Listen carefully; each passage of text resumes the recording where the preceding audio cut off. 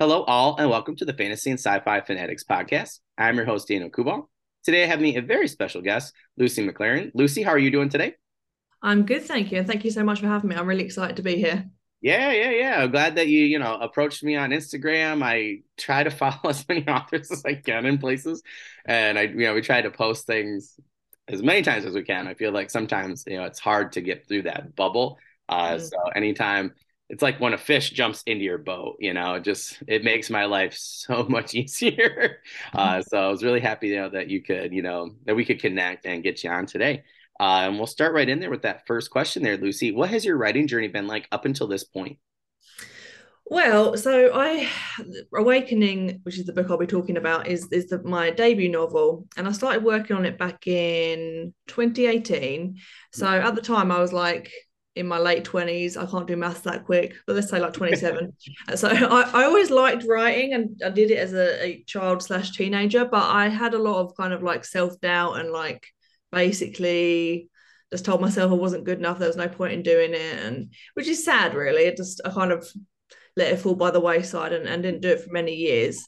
And then I started training to be a counsellor. Mm, And that meant I'd have my own counselling, did a lot of self-reflection and stuff. ooh, And ultimately that led me to look at what I really wanted to do and like my actual interests, rather than being interested in things that other people perhaps were, interested in that I actually was just following along with and not really that keen on. And writing came out to be a big one of those. ooh. And I remember writing down, I was keeping a journal at the time, and I was like, I'm going to write a book. And I started playing D&D at the same time and had to write a character backstory, and that kind of opened up the creative well. And yeah, that gave me my first character, Evelyn, and she became one of the four characters in this book. Oh, that's cool. And yeah, I wrote that book over the course of probably about 6 months, I think, in 2018. Oh, NaNoWriMo had a big part in that on that year. And I was so excited to finish it, NaNoWriMo. I had this first draft and I was like, I'm going to immediately submit this out to people, to agents and stuff, which is a big mistake. Don't do that. Let it rest, go back to it, have beta readers. This is all stuff that I've learned since then.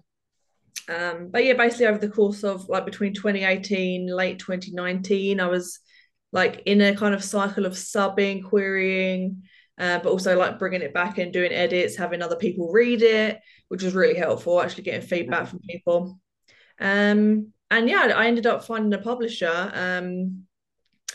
They're called Santa Fe Writers Project, SFWP. They had like an open call for fantasy books, and I was like, yeah, this is it.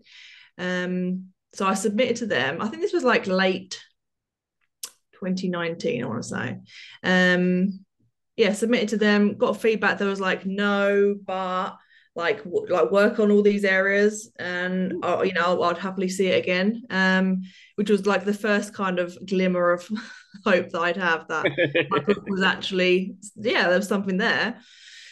Yeah, so I did a lot of tweaks, submitted it back to them, waited a few months, and it was the beginning of 2020 by then. Obviously, Yeah. COVID was a thing.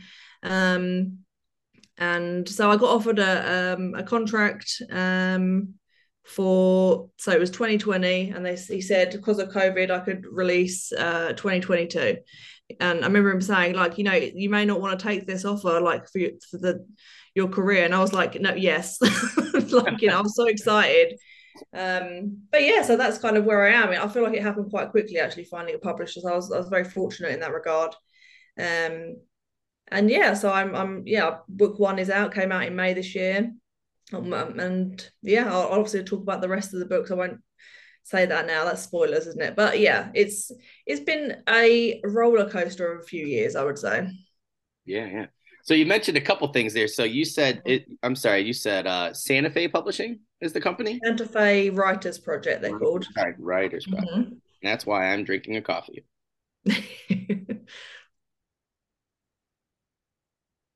Perfect. Just gonna write that down for later. I love anytime I can learn something new like that. This helps me out for later, and sometimes you never know. I end up getting better questions out of it. So definitely thank you. I'm gonna write that one down. Definitely check that out. Now, you mentioned right that you're querying, and I like that you mentioned that they said but, and there's a lot of people I know like yourself who were basically told no, but said, but if you do this. And I like how you Mhm. mentioned that because I do feel like a lot of people think it's either going to be a yes or a no. And Mm. but I like how you mentioned that there was a but there, and then you really got hope from that, and knew what to work on. So I think some people who I've talked to, they're like, oh no, they said this, and I'm like, well, but what did they really say? They're like, well, they said but, and I'm like, well, that's your in. So I'm really glad that you mentioned that. So that's awesome to hear. I also like that. Just want to point out that because I've tried to mention this because I've heard Michael J. Sullivan talk about this. Totally blanking because it's really early. One of the Star Wars oh, not Timothy Zahn. One of the other ones that I talked to, or I talked to somebody that had interviewed him. But anyways, so he's a really big name, and he's like, yeah, that's the old days of the really big, the big fish publishing contracts are done. And I've had quite a few traditional published authors come on here who have approached me like yourself, Mm. and are still doing, the same thing that indie authors are doing and trying to get themselves and their product, their books out there.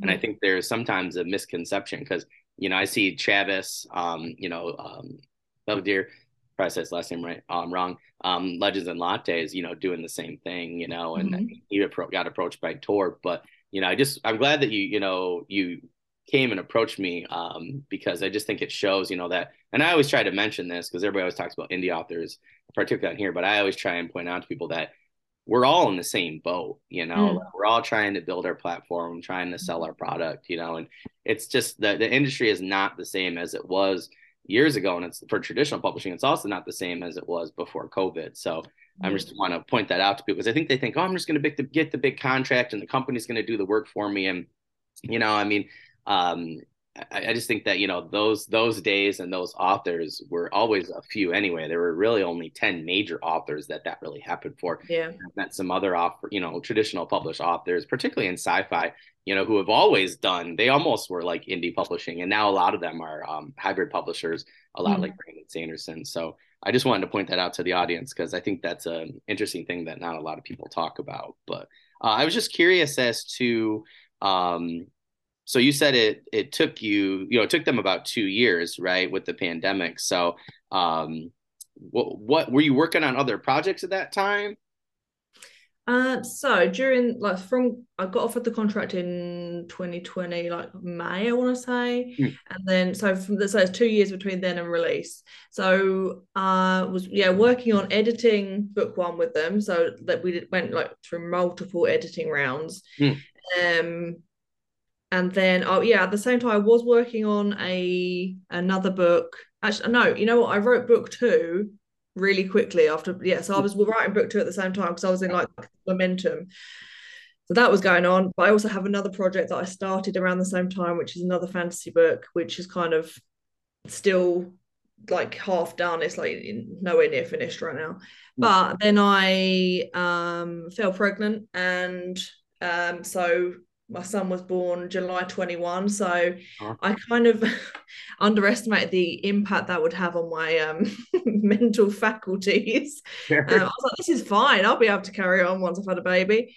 Did not happen. So we were kind of in the mindset of let's try and get as much done as possible before your son arrives, and get the book ready to go. And so then from like June, July 21 onwards, when I had my baby, it was kind of focusing on like very small like finalizations, like mm, signing off the final draft, getting the cover done and the map and stuff, and then kind of trying to make like a marketing plan. But what you've said is really important, actually. Like I am, for all intents and purposes, traditionally published with a small press, but I've had so much that like the marketing learning curve has been steep, especially with having a young child alongside it. mm, There's so much to learn, and finding podcasts like yours is so valuable because it means that it's an opportunity that wouldn't otherwise be there. So I'm really grateful actually that you agreed to let me come on your show, and like finding stuff like this has been not as easy as you might think. Actually, oh there's yeah, a it's lot out hard. there. Yeah. Yeah, there's a lot out there, but it's kind of like you said at the beginning. There's so many authors trying to make themselves heard that it is just kind of like a bit of a lucky dip sometimes in terms of who responds, who's interested in having you on, and yeah, there's I'm still very much learning on the marketing front for sure. Well, that's like I just wanted to point out to the audience, like, I had like I was listening to Wizards, Warriors, and Words. There was another one, I was listening to Writing Excuses by Brandon Sanderson. I really loved Lindsay Broker and Joe Lalo. I loved those two in particular from when they had their science fiction and writing marketing podcast, and now they switched it over to really more like advertising. And now it's actually done after a long season, a lot of seasons, like 20 seasons. I'm really sad. So I've been going back through. Well, I was like, well, they were really interviewing authors and talking about things that were way above me.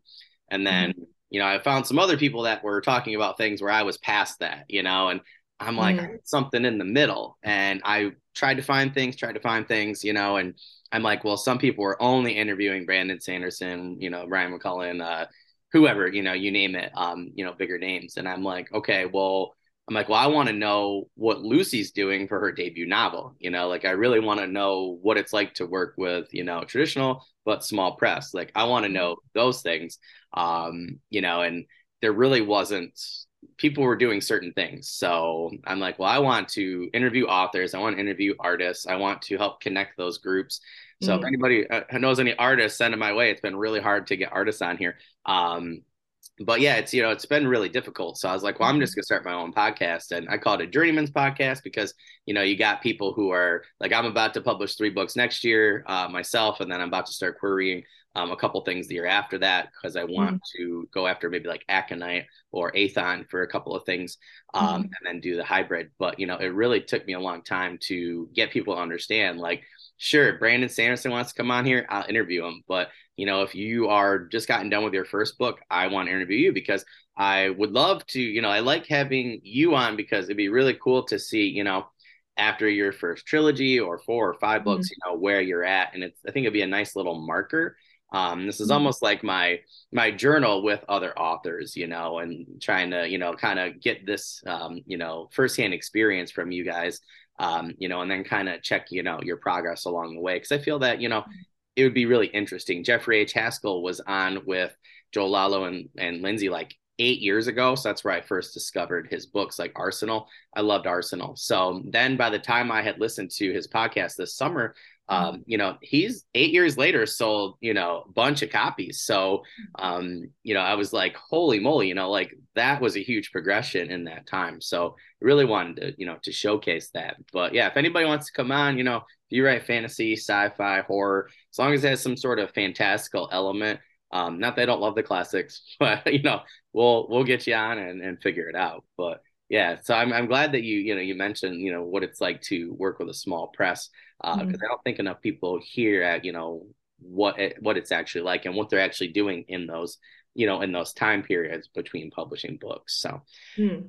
I definitely understand the feeling. I've been trying to get a lot of things done, which is why we're filming now in the winter, December, and then this is a release in the spring. Because I was like talking to particularly, a lot of female authors that I had had on who had just like yourself had just recently, had a child, and they're like, "Oh man, I wish I did prep really well. I thought I prepped well. I did not prep well." And I'm like, "Well, I don't think you can ever prep enough." But I'm like, we got to Yeah. have the episodes out there, and I have a lot of things I'm fixing rather than just writing when it comes to books. But Mm. yeah, I definitely under. I've been worried about that. I'm trying to find a nice I have a 45-minute drive to work and back, so I'm trying to find a really nice, speech to text so I can get my writing done and then just kind of tweak Yeah. it later. But yeah. Did you find anything like really helpful in terms of searching for podcasts? I've always wondered how people found us, for instance. Like, did you Mm. just search fantasy and sci-fi or just podcasts, writing podcasts? I'm just curious. So I found you because you interviewed Anna K. Moss, I Oh believe. man, yeah. Yeah. We had fun. She's awesome. I love her book, The Worthy. It's amazing. So yeah, I'm kind of friends with her, met her through Oh, social cool. media. And yeah, but generally it has been just seeing either podcasts that other authors have been on and just Oh, yeah, yeah. contacting them or searching for podcasts on social media. Yeah, it's been kind of a mixed bag as to what responses I've got. Like some of them don't respond at all, and they're obviously the bigger ones that, like you said, want the bigger authors, which I completely understand because that draws in the audience, right? But I think it is really interesting to have those kind of like us, like mid-range authors who have kind of got a similar, very similar experience going Yeah, on. And it's great to hear. It's kind of comforting to hear, I think, actually, that we all go through similar struggles and we're I all agree. trying to learn about marketing and, giving each other tips and advice on what works. And I think sometimes we hear about these extreme examples like TikTok, like Yep. blowing up for an author and then suddenly selling hundreds of Yeah, thousands of books. And it doesn't happen for everyone. Like you can pretty use the rare. exact same trend that an author has used and become really popular with, and you get like 200 views, and you think, okay, well, what I don't get it. Social media is very confusing anyway. Yeah. Um, so yeah, I do think it gives a lot of comfort and value actually hearing from authors going through similar stuff. Yeah, yeah. Well, just getting the podcast out alone. I mean, we've been over a year, and it's like Twitter. Anytime, like today, like we're about 18 downloads away from being 3K on RSS.com. And if I share the link Mm. on Twitter, they block me. So only like two people see it. So it's like, well, how on earth do I do self promo Saturday then? Mm. If you do the QR code, nobody cares. They want the link. And it's like Twitter won't do that even now that, Elon has, bought it. It's like, Facebook, I go from friends now do public. It's like still nobody Mm. sees it. So just to with the algorithm, same thing for TikTok, now my goal is out of that now my goal for any TikTok, like for instance, when we release this episode, I'll put your book and a TikTok together, Mm. on, for the week, and I'll do several of those. So let's say that only 200 people see your book and see the description, and see your author profile that I put on there. Well, if I do that 3 times, all of a sudden 600 people have seen your book. Now, the Mm. analytics, I think a lot of people don't really look at statistically. And that's where, like, this episode, if only 30 people like listen to it, but you get 5 people that buy your book, and of those 5, if 3 people become lifelong readers for you, that statistically speaking has actually been shown through a lot of Amazon statistics to actually be better for your career in the long run than just a heat wave and then kind of done sort of thing. Yeah. So I just think a lot of people don't realize, like, if you go on to 10 podcasts, right, and you get 50, out of however many people see it, let's say it's, 50 people check out your book and 25 read it out of those 10 podcasts, what, 10 hours, and but you don't just sell that book one, you make them a lifelong reader. Like there have been several authors that have came on here and I've checked them out. Like I'll buy anything that Jeffrey H. Haskell has written. So he's made me a lifetime reader, and he has quite a few books, So, and Kevin Hearn's one of those people where I'll buy Kevin Hearn's I Drew Chronicles for anybody. I hand them out as stocking stuffers, I do book giveaways and sometimes for my friends at fun parties and stuff. And I just think that some people really think, again, like you said, like they think, oh, I'm just going to put up this one TikTok, and that's not Mm. how it is. I'm continuing to do this because I'm hoping that your episode's the one that blows up to 1 million views on TikTok, because we want 1 million people to see your things. We want them to see your book, your website, your socials, whatever. This episode, and that's the one thing that really keeps me going, because sometimes it's like you get one download per day. And then like the other day I had like 60 on RSS.com alone. And then we were able to get Lily Horn up to like 50 from there. And I haven't even checked the other audio accounts. That one's usually a little bit bigger. Apple Podcasts won't let me check statistics right now, so I'm hoping that that's bumped up. But there were almost probably 200 people from the outlets that have seen her product now. And we're going to do some things later on after season 2 in the summer to try, and we're doing author spotlights, all sorts of things. So we're always thinking 5, 10, Mm-hmm. in the long run. So I do agree with, I think so many people think, oh, I'm just going to do this thing. And that's not, I've talked to a lot of authors. We've really looked at the analytics for a lot of different authors on social media. Anytime someone has shared their sales, that's really what it's been, is, like it really inches rather than, you have those gaps sometimes and you have those mountains. But I think that really, if you look at it, and you do bring up a good point, like I like to interview people like you and myself, because, those TikTok people, while they're out there and you see them, but they're still really rare. They're still the 1-2%. But that's why I like to interview authors who are, up and coming, because, that's most of us. Most of us have to figure out how to sell 5 or 10 per podcast, or, Mm-hmm. maybe 20 or 30 books, that you've printed and gone to those, Comic Cons or writing conventions or something like that. So I think it's better to see the realistic approach and see Mm. why do people really do this, and why do we subject ourselves to this, And I think if you are ready like a workout, right? Like it's going to be a long day. Like Friday, I teach, I knew it was going to be a long day. If you prepare, I think that way ahead of time, but you're like, I'm still going to do this thing because I love it. I think you'll have much better Mm. results, and I think you'll stick with it a lot more. So, Mm. Absolutely. Yeah, I agree. well, look at us, man. We're like 8 o'clock, 8:30 a.m. on a Saturday, my time. So we're getting some good stuff. That coffee really helped. All right. So you mentioned a little bit of your genre, but what genre or genres do you currently write in and why? So fantasy is my first love. I've always like loved fantasy books for as long as I can remember. Like I think multiple different influences came in around the same like age 9, 10, 11. So we had like Legend of Zelda, Ocarina of Time, and Majora's Mask.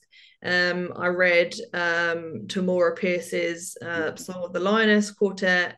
Lord of the Rings films came out of the cinema. So it was just a lot of fantasy stuff going on that I just like fell in love with, and they remain firm favorites now. So yeah, that was always kind of going to be the genre that I wrote, and I didn't really have to think about it much. I do also enjoy horror books.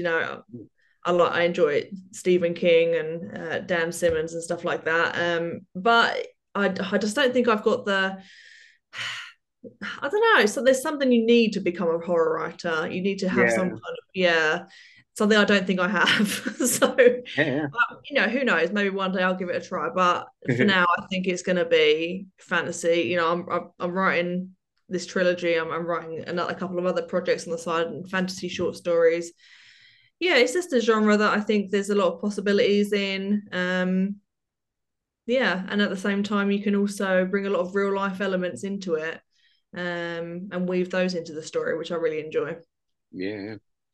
No, I totally agree. It's a lot of fun. I love sci-fi. Sci-fi was what I first started reading, and then once I discovered fantasy, I was like, oh man. And I tried to write sci-fi. I'm just not that good at it. Fantasy comes a lot easier. So you think I've Hmm. read more sci-fi? Maybe it's because I don't know, maybe it's because I found sci-fi first and was just so sci-fi. Maybe my brain just, is more interested in fantasy and the things you can do. But it's funny how, they're definitely written. I'm glad you mentioned horror, right? Like horror is written completely different, Hmm.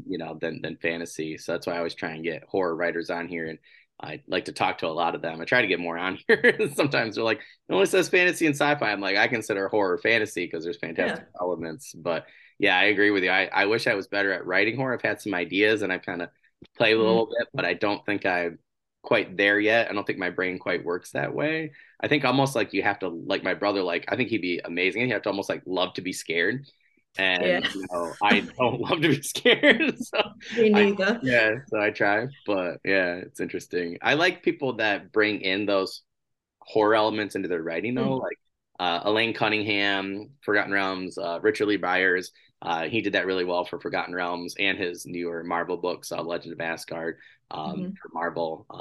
I just think I think that's a little bit easier for me bringing in the elements rather than just writing straight horror. But yeah, that's Mm. one of my goals. One of these days is to just like have my brother read a horror story or book that I've written, and he just been like he'll just be like, "Oh, I was terrified." Like that's like one of my goals. Yes. It's a lot different though. So we'll go with that third one there. My favorite question to ask authors, their actual books and products. So, what Mhm. is your book, Awakening the Commune's Curse, about, and how did you come up with this idea? So it is. I've got a copy here. Just I love hang that cover, by the way. That's on. awesome. So do I. Like, if you saw the drawing that I did for the illustrator, and he came up with this, I did like the crummiest like sword and like some flowers, And there. and yeah, he came up with this. I was like, yep, yep, nailed it. Yeah. So yeah, it's really good. I love the cover. So it's a multi-perspective, character-focused, dark fantasy. I mean, we say young adult, but to be honest, I don't really prescribe to those kind of labels. Like, if you want to read it, you read it. Like, you don't have to be a teenager to enjoy it. So it's set in a kingdom that's ruled by an authoritarian government called the Commune, and they're basically, it's very oppressive. They're hunting down children who have been born with these ancient powers. So we see the story from four perspectives, as I mentioned. Three of these are fleeing from the commune and their soldiers. You know, they're trying to find safety. One of them is a soldier fighting for them and hunting the other three, basically.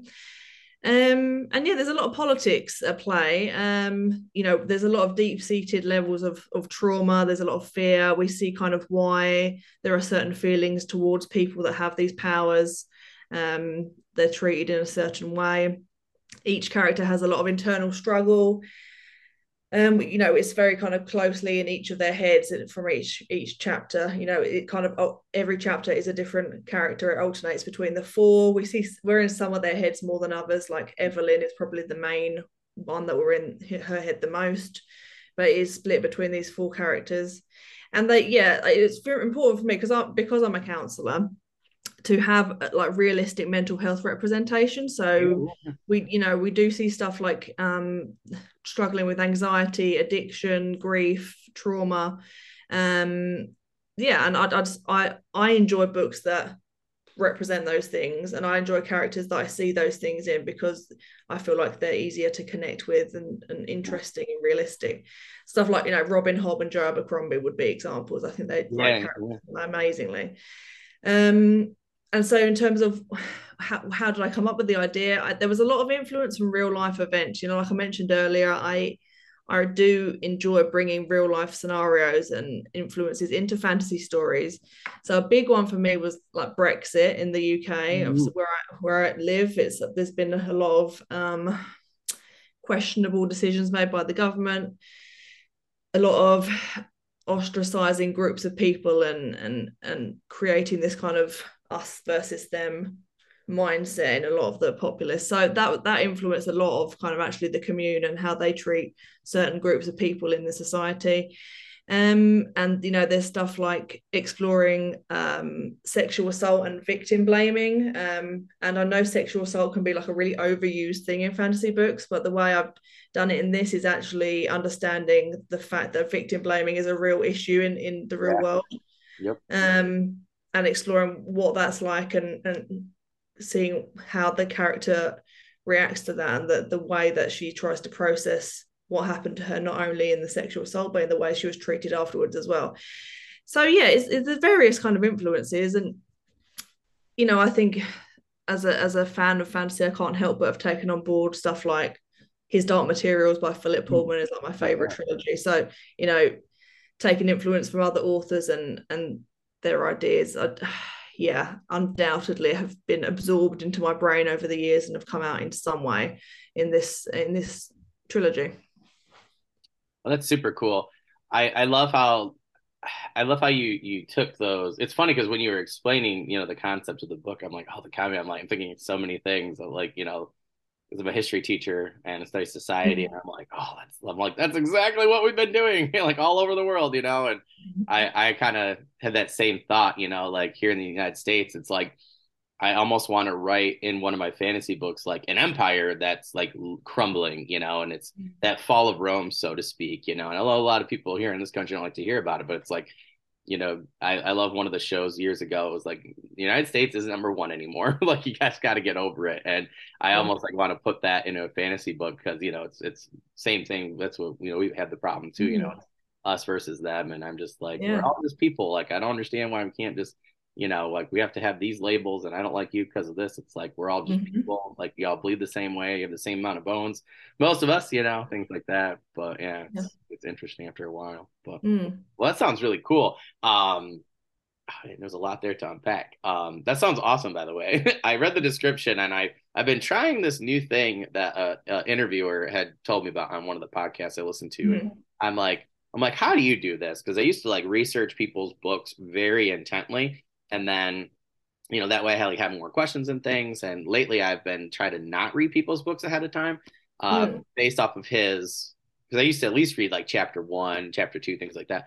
And his explanation was, he's like, well, it's almost like a movie trailer. And he said that when he interviewed authors and then went and read their books, because he's a writer too, he's like, I get much more out of it. And I'm like, there's no way. And ever since I've tried that though, like, oh my gosh, like I have enjoyed people's books so much more.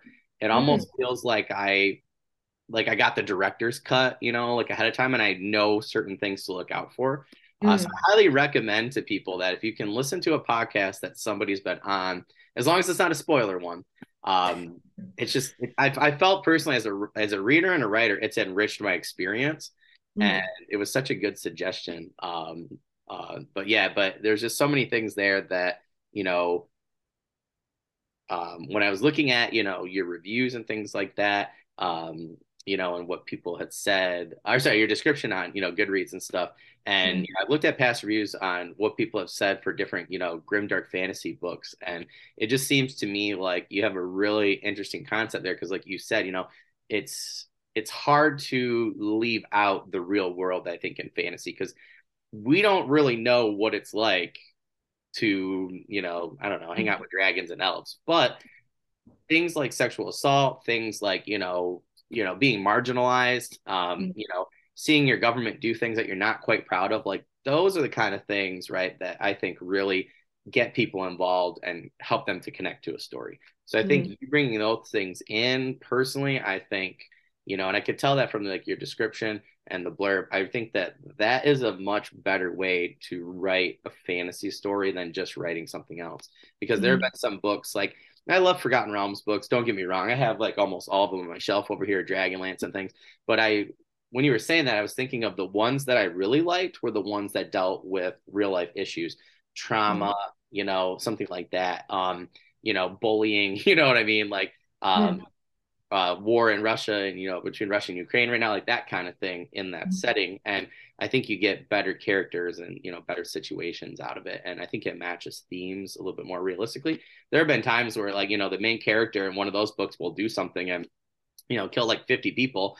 Yeah. Whether or not they're evil or not, it's like that never weighs on you. You're just totally fine with that. And I always thought like as a kid, I'm just like, or teenager, I'm like, all right, whatever. But as an adult, I'm like, right or wrong, like that would really weigh on me, like Mm. psychologically, like having to destroy 300 enemies or going through this dungeon and doing these things. Like it would just, to me, would seem like you'd have some sort of trauma or something weighing on you. So Yeah. personally, I just think that to me sounds like a much better story. So how you explained it, I think adds in a lot of good things from your blurb. And to me, which is also one reason why I've been waiting to read certain books from authors Mm. because to me, now that gets me more excited for the story.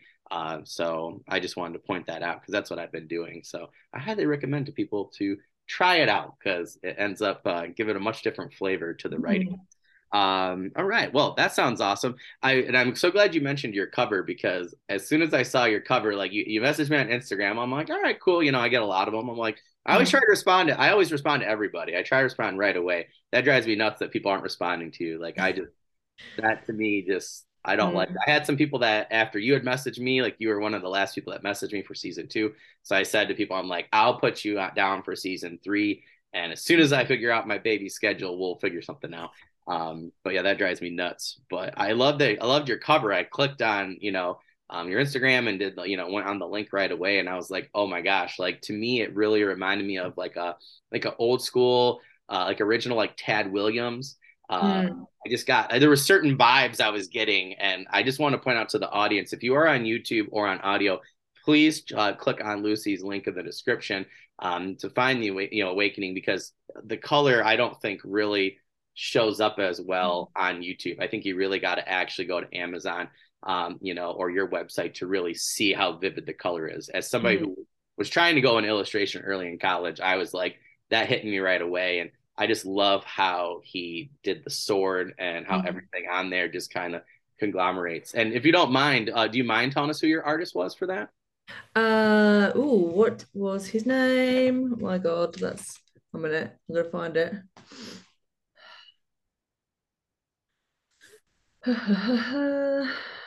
Oh no, where's it written? It's somewhere. It's on SFWP's website. I could look it up. I was curious because I'd love to have them on, and I've been trying to find more artists. And for whatever reason, lately it's been a lot harder to find people's cover artists, and it doesn't Mm. matter which company they're from or if they're private. It's been a lot more difficult for me than it would than it would appear. Yeah, I don't know why, because we're in this social media age. You would think you would get yeah, on the website, and you'd uh, think. yeah, and I get it because like in terms of a book, like I don't know. It's just interesting. I can find the editor, I can find the copy editor, I can obviously find the author, but the artists have it's just been really difficult. So, but I'll write a note on that. Yeah, it's definitely on if you look on the SFWP, my book listing, his name is there. It's just gone from my mind. He's a Turkish guy. He's clearly very talented. Yeah. Well, I'll check that out because yeah, I definitely want to try and get him on because yeah, that was amazing cover. It's one of the better ones I've seen lately, particularly with the sword, just by itself. So yeah, I definitely really like that one. So I put that in the cart. So I have to go get that later. I was waiting for my Amazon cart. It just got here today for Christmas. So today's basically my Christmas here on on a Saturday. So I can't wait. I have quite a few authors in my cart, so that's wonderful. Mm. But yeah, highly recommend to our audience to go and check out Lucy's book. Looks absolutely amazing. So when it comes to world building, what steps do you take to make your world feel more unique? So I was thinking about this, and it is a medieval type fantasy kingdom. So to a degree, okay, that's not original, right? I know that's not the most unique of settings. But I think perhaps it's difficult now for certain types of stories to be unique, especially when they're told by an author like, I'm white, I'm Western, I'm coming from a certain cultural background.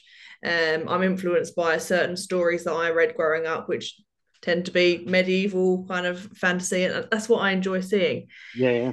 So I think actually where the uniqueness comes in is how the story is told, right? The author voice, and yeah, so it's a kingdom that is, I'm taking on, like I said, the real world stuff. So perhaps that brings in a different Yeah, yeah.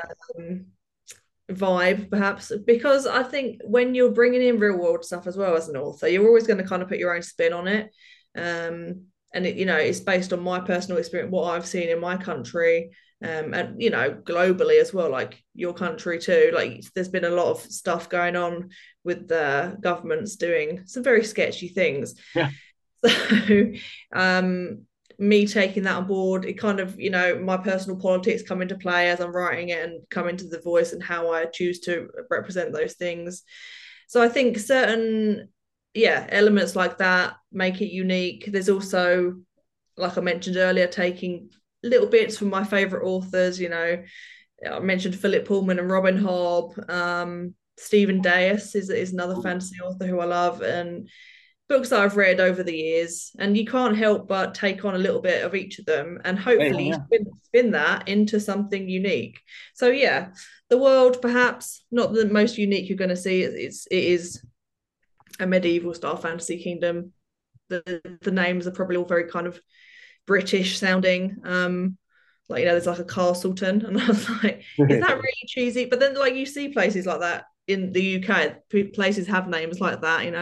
Yeah. And yeah, it's hopefully how I've told the story that actually makes it unique. Well, I think that makes total sense, and I think also, like we were talking, bringing in those real world, experiences, Mm. and trying to. That's the whole point, right? Is you're trying to make your world feel real. So I think Mm. I don't know. I think sometimes myself and others, I think some people who are writers would find this very relevant to them.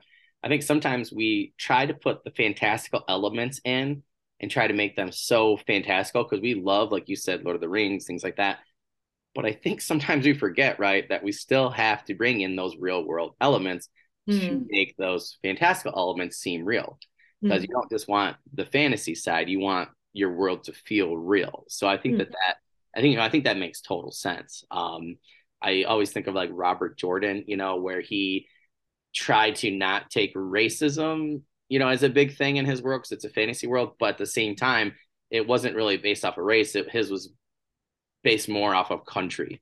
So, they Mm. still had all the same problems, but it was more, oh, you're from the UK, you're from the United States, you're from Mm. wherever, rather than, skin color, because they have a lot of different things. And I thought that was interesting. And some people have said, well, that's not realistic. And I'm like, well, in my fantasy setting, think of any animal you could possibly think of, and somewhere on the planet, because of the magic that has seeped into the world from Mm. different sources, I have ape men, basically. I have parrot men, I have, or folk as I call them. I have panda folk. I loved Kung Fu Panda, so I had to put that in there.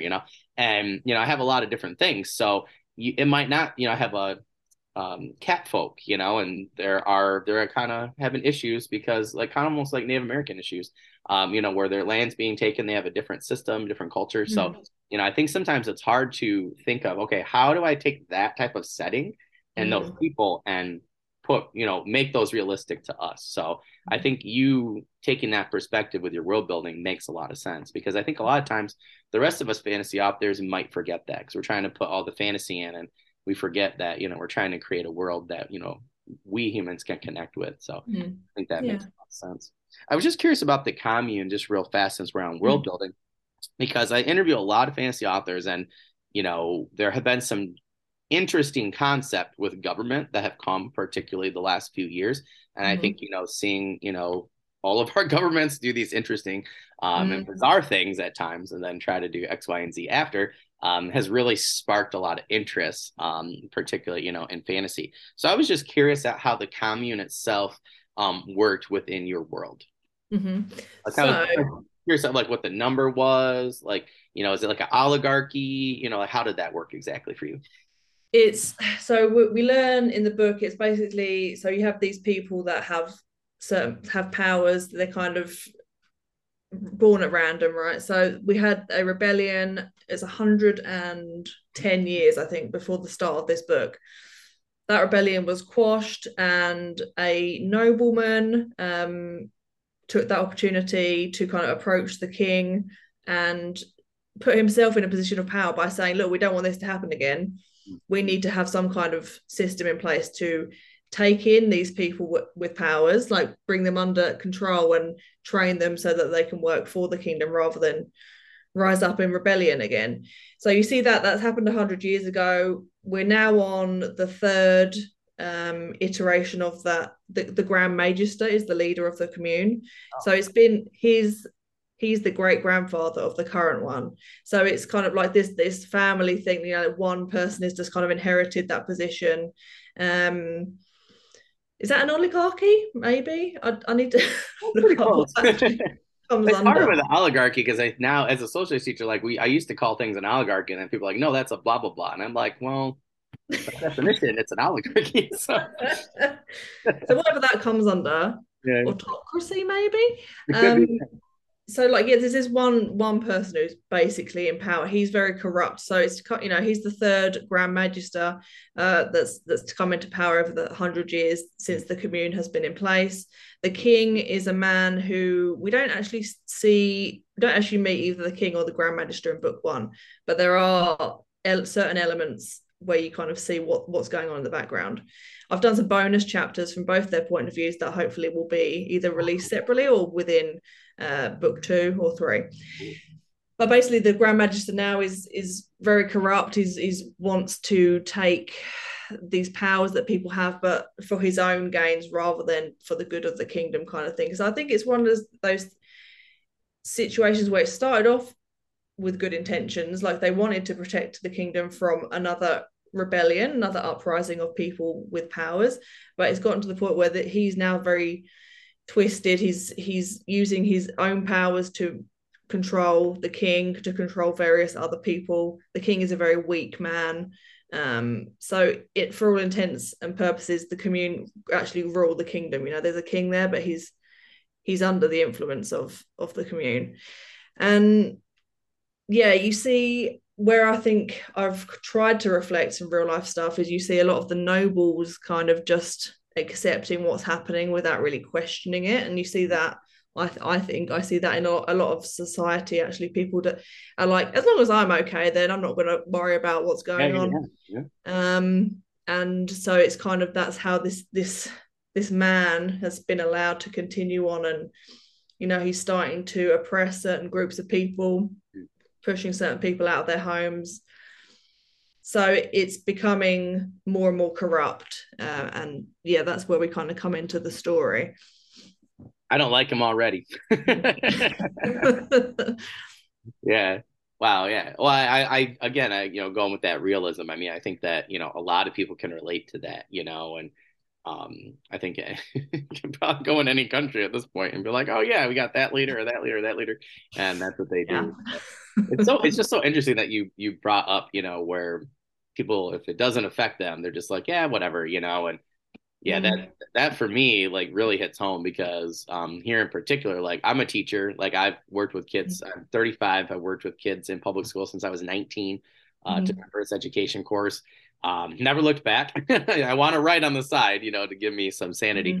mm, But it's we've had some just horrible things. The Don't mm, Say Gay bill is one of them, and I'm mm, in New York State and we're very democratic type of state or a blue state, if you will. So I like that. If I mm, had to live in someplace like Iowa or Florida and teach there, I'd be fired already. mm, My school is a safe zone. My classroom is a safe zone. So LGBTQ students in particular, everybody knows you're safe. You can come into our classroom, and we're going to treat everybody the same. And it's really hard for me to see other states that have done the opposite. And mm, I'm like, I tell people all the time, I'm like, well, these are my kids. I'm like, I have a son on the way. I'm like, and the kids were teasing me yesterday. They're like, well, don't you really have thousands of children though, Mr. Kubal? I'm like, yes, I do. And, I always tell them, like, you have me once, you're my kid for life. And, it really irks me that, in my own country, we have people doing these things, and mm, ostracizing these groups. And the thing that irritates me even more being a social studies teacher is Eli Weitzel, right? His quote, like, if you just, if you're not silent, the oppressor just wins, and, mm, and I'm just like, I see so many of my fellow people where they'll share anything on Facebook, like a cat photo, whatever, but they will not share one simple thing about, that bill or stand up against it or say anything. And they're like, mm. well, social media isn't the place for that. I'm like, well, if social media is not the place for it, where is the place for it? Yeah. I highly doubt that when I talk to you in person, you're also not mentioning it. So Mm, I definitely agree with you there. I would connect with the fact that people in your book are just standing by and allowing evil to progress, if you will, mm, because that unfortunately has, that's history in a nutshell. mm. So the history teacher in me was like, yes, good job, Lucy. Like, yeah. So that to me sounds awesome. I already hate that guy. So Mm. I appreciate that. So that right there, I think should tell you something, about your writing. I had somebody the other day and they're like, man, this guy really hates my character. I'm like, good job. They're like, I'm like, was that the bad guy or was that somebody that wasn't meant to be like? He goes, oh no, I detest him myself. He goes, he just always talks to me and I have to write more chapters for him. And I'm like, well, that's just great writing right there. Mm. So Yeah. everybody in the audience, once you read Lucy's book, feel free to tell her, how much you, despise him and Mm. his position within the government. Well, that sounds awesome. It sounds like great world building there. So you talked a little bit about characters there as well. So when it comes to exciting characters that readers can relate to, like me, maybe they already despise him, for instance. What do you do to ensure that readers will be able to connect with them or cheer them on in your story, or maybe boo them? So, my counselling practice comes back in a lot here. Like, so counselling theory, mental health theory. I'm really interested in how writers can use those to understand their characters better. Like, so for example, attachment theory is one that I've spoken about before, where you look at what was your character's childhood attachment. So you can have anything from secure to insecure, avoidant, all these different, there's 4 different types of attachment with their caregiver or parents growing up. What that attachment was like is very much creates a blueprint for what relationships are going to be like for them growing up. How why they become a certain way as an adult. Perhaps they're very angry. They push away people that don't believe themselves to be worthy of love, but actually deep down they're very much need that kind of connection, but they don't know how to get it. Is all that kind of stuff. I find it fascinating and I love using it. So I use it in a lot of my characters actually, good and bad guys, and I think actually, hopefully, it comes across as that makes them understandable, right? So they have whatever they're doing, and you get a lot of their internal dialogue in the book as well, but you connect with them in a way that is like, okay, so they are that way because this happened to them when they were younger. So yeah, that's alongside it just being very, very, very interesting to me, and I could talk about it for ages. It I think being able to understand your characters, because ultimately they're people, right? We want them to be as realistic as possible. We want them to seem real and for our readers to actually connect with them as if they're a real person. So to do that, understanding what real people are like and why people can turn out a certain way as they grow up. Yeah, I think can be really invaluable actually. And there's so many different counselling, mental health theories. And I have a monthly newsletter where I kind of just break down at one counselling or mental health theory and say this is how you can use this for your character. Oh, cool. So I think it's a really useful tool, and it's yeah that is how I write my characters, and hopefully that comes across and in how they are well as realistic as possible. Yeah. Hmm. Oh, wow. I'm glad that I asked you that question. I've never considered that. I have a counselor upstairs, my wife, so I Ah. apparently need to be asking her more questions. Because I've been sitting in the basement trying to work a couple of different character angles a little bit Hmm. better. So I guess the whole time I should have been upstairs asking her questions. So Yeah. definitely gonna be doing that later. So, but that's cool. I'm definitely gonna have to sign up for that newsletter because I think that just sounds awesome, and very helpful. So, that makes total sense. I don't know why I never thought of that before. If anybody in the audience wants to know why I interview other authors, it's because sometimes I just stare at the computer and look stuff up, and I don't know. It's interesting. It's like somebody will just say something which to you might just seem really simple, like, oh, I do this thing, I use my background and, my Hmm. education and, what I know. And I'm like, why did I not just think of mental health? Like I have, several characters that are dealing with different traumas and things like that, or, causing trauma on others. So I don't know why I didn't think of just doing Hmm. that. So it's interesting the things you do think of as an author and the things that you absolutely don't think of. So I think it's Yeah. really important to talk to different authors like yourself and figure out like whether it's a writing group, a podcast, or social media. Hmm. I ask people things all the time, but that's awesome. Wrote that down in my notes. Gonna definitely be thinking about that today when I go to write one character in particular. Kind of curious at what his attachment is, like I bet Yeah. you have a lot to do with it. That's excellent. If you could have any, or sorry, if you could visit any part of your own fantasy world, where would it be and why? Um, like I said earlier, it's probably not the most unique of places. So thinking about it, there's well, actually the start of the book that is in a tavern. We meet Evelyn.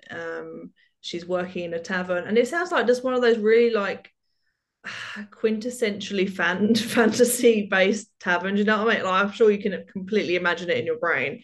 And it's just one of those places like there's a bard playing that you get like a bit of fresh apple pie. There's a fire. Sounds It just amazing sounds right really now. cozy and nice, and the kind of place that I have no doubt I would love in real life. Just to just go and it's a cold, autumnal winter's day. Just go in, sit by the fire, have a bit of pie, bit of ale or whatever you're drinking, and yeah, it just sounds nice. Unfortunately, she's not there for very long. Is that place? Yeah, is only in the story at the very beginning, but I think it would be nice to visit just a tavern like that. Yeah, yeah. Well, that's excellent. I always think of David Eddings where we first meet Belgarian and Polgara, and a couple other characters at like the farm that they're on, and it Mhm. always just sounds so cozy and so nice. I'm always like, oh, that'd be a cool place, And I'm a country boy, so it's funny that the place I would want to visit is a farm, but they always made it. He always made it sound so great. But I mean, I think that's here in the United States we have so many people that's been their new business, like they're starting fantasy taverns or things. Really? And there's a place out in Utah, and I'm hoping it made it through the pandemic. I haven't checked yet, but you could go, and it's an amusement park where you can actually go dressed up as whatever fantasy character, and you can go find different workers, and they'll send you on quests. Like That's it was amazing. really cool. So one of my friends was like, "Oh, they postponed things for a while." I'm like, "Oh my Mm. gosh!" Like that was going to be my post bachelor party because we didn't really have Mm. one because of COVID. So that was going to be what my buddy and I and a couple of friends we were going to go do that. But they unfortunately had postpone things, because everything was, kept going. So I keep forgetting now to look it up. But one of these days, Oh, hoping it'll last a little bit, while when my son's a yeah. little bit older, we can, take him, dress him up like a rogue, and then take him and send him to steal everybody's coin purses, and then, make him, maybe they'll have to find him or something. I think that'd be hilarious. But yeah, that's been a new thing. So I've seen quite a Mm, few taverns pop up because I think, again, going to, the start of the genre, you're in a tavern, and I think a lot of people have gotten away from that, but it's funny how these things come back, full circle. mm, I think you'll see that hero's journey. I think as people go and, keep doing that, I think you'll see people go back to the hero's journey or those different tropes, because again, that's mm. why people go into fantasy, right? Or want to read fantasy. So that It's sounds true. awesome. You got me wanting apple pie now. So definitely gonna need a fresh one today. So for that seventh one, if you could have any skill or magical power from one of your characters, what would it be and why? So we have Rose, who is not one of the main point of views we read. We don't read from her head, but she's the sister of Rafe, who is one of the main point of views. So she's 6 years old, and she's got these powers that are being hunted by the commune, and they're very very strong. And she, because of the power, she has a dog companion. So certain people that have powers are able to connect with like an animal Oh, that's companion. cool. That this is the part where I can clearly see my influence from his Dark Materials from Philip Pullman's of the demons, that obviously Yeah, yeah. stayed with me. And there are various other books I've read actually with the animal companion, like the Redemption of Althalus actually comes in Hmm. because you mentioned David Eddings, like yeah, that one. So yeah, she's got a little black spaniel companion, and they're kind of like connected telepathically. Like you don't see the dialogue between them, but like they can communicate with each other. And Hector, who is one of the four main point of views, he's got a cat companion. So yeah, I think it would be nice to have that, like just an animal. The dog actually, who is called Dog, so original. I didn't realize how popular that was until like I watched Good Omens and Oh, like that's funny. Walking Dead and stuff. I was like, damn it, but it's in there now. So Dog is based on my late dog Evie. She unfortunately she passed away in 2020, but she was a little black spaniel, and like he's based on her. And that's the idea of having a dog or a companion like that who you're connected with, who kind of goes with you everywhere. Yeah, it'd be really nice. I've had people say like, "Oh, why don't you do like different animals, like an elephant or like a dolphin or something?" I was like, "Okay, yeah, but this has some things that would make it very awkward. Like, can you imagine trying to? How would you go with? You'd have to stay on the ocean if you had a Yeah, yeah, dolphin." yeah. So yeah, it'd be interesting to write stories with more unique or different animals. But for me, just a good old dog. I'm a dog person. I'd love to have a dog companion, I think. Yeah, yeah. I think dog or mine would be like a panther. Like my spirit animal is definitely a panther. But Yeah. it'd be either one of those. And when you were saying that though, I was like, it's funny because again, connecting with your readers and your audience, like I immediately thought of my buddy's dog who like basically is like my dog. Like I go over there all the time, hang out with them, do stuff. Like when they're gone, like we, watch them all the time and stuff. And he absolutely loves when I come over. Like he goes nuts. And all summer, like 2 summers ago, like they went to a lot of places, because they had to quarantine and then go somewhere, Mm. lockdown, quarantine. So we were over there a lot, and like I mean, he literally just he followed me anywhere. I'm like, all right, let's go, and like go around the house, or we go out for a walk or whatever. And he's very chill, and he's very intelligent. So I definitely connected when you were saying that. I was like, yeah, Mm. that makes sense. But well, that's really cool. Now I need an animal companion. I've been telling my wife for a while, but she says that we're having a child, so she's like, that's basically the same thing. I'm like, ah. I said, hold me over for a couple of years, I guess. But Yeah. so for that last one, do you have any news, updates, promos, or current projects that you'd like to share with us? Well, so I'm working on book two of the Commune's Curse trilogy. That's should be released late 2023. And hopefully I'll have a cover to share with people kind of early next year. Oh, cool. And I'm excited to see that. I'm also working on another dark fantasy book this is kind of like one that's been on the back burner since before I had my son, and it's got a serial killer in it. It's got like mysterious powers. It's got two girls who have to kind of investigate the killings and try and work out like who it is, you know. So that I'm excited to do that one. That will be one that I query with agents. I've also got there's a short story of mine being featured in an anthology from Dragon Soul Press called Reign of Fire, and that's releasing in January next year, January 30th. And my short story is called The Dragon Harvester's Daughter. Yeah, and it's an anthology with all dragon based short stories. So I'm excited to read all the other stories. Yeah. And it's exciting for me to have a short story of mine out there because it's the first one of mine that got picked Awesome. up by someone. So that yeah, that'll be out in January. So I'm excited to have that. You know, it's nice to have something in the interim between book one and two. Like, Yeah, yeah, I've got this coming out. Yeah, and you know, I'm also working on a joint project with a friend of mine called Cindy Van Wilder, and that one is a bit of a secret project because I don't want to say anything before like that they I want us to share it together, you know, and yeah, that's yeah. another YA fantasy, Oh, cool. shockingly. But yeah, kind of all these things. Yeah, you can follow me on like social media, and I'll give updates. I give like little snippets of the like quotes from the projects that I'm working on, and yeah, hopefully try and get people interested because I like to see from like authors that I follow. I like to see little snippets of what they're working on, so I find it really interesting. Yeah. Well, I'm glad you mentioned your socials and things like that. So don't forget, audience, if you have been here before, if you're new, you can find Lucy's books and her works and her websites right in the description. Anywhere where there's video or audio can be found. We just want to remind people if buy one of Lucy's products, hopefully you do, but also read or listen to them. Please make sure you're reviewing. That's going to be a huge thing we're really pushing for season 2. It's the thing that helps out traditional and indie authors, doesn't matter who it is.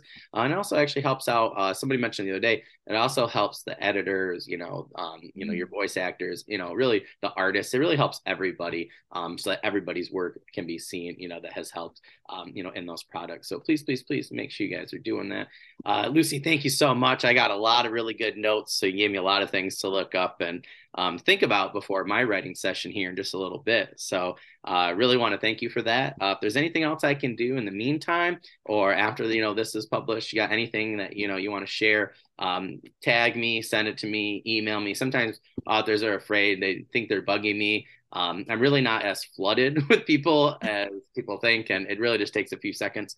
So anything that I can do to help you out, you got, cover 2 at some point and you want to come on and, reveal it, or, need help pushing that, second book out or short story, just let me know. And, we'll schedule again, get you on. Love to have you back and talk about some other great writing topics. But yeah, if there's anything else I can do to help you out at all, just let me know and I will gladly do that. Awesome. Thank you so much, Dan. It's been really fun. Yeah, thank you so much. I really appreciate it, Lucy. Well, you guys have a good rest of your afternoon, and I will talk to you later on social media, and I'll be sending you a couple of emails here within the next couple of days.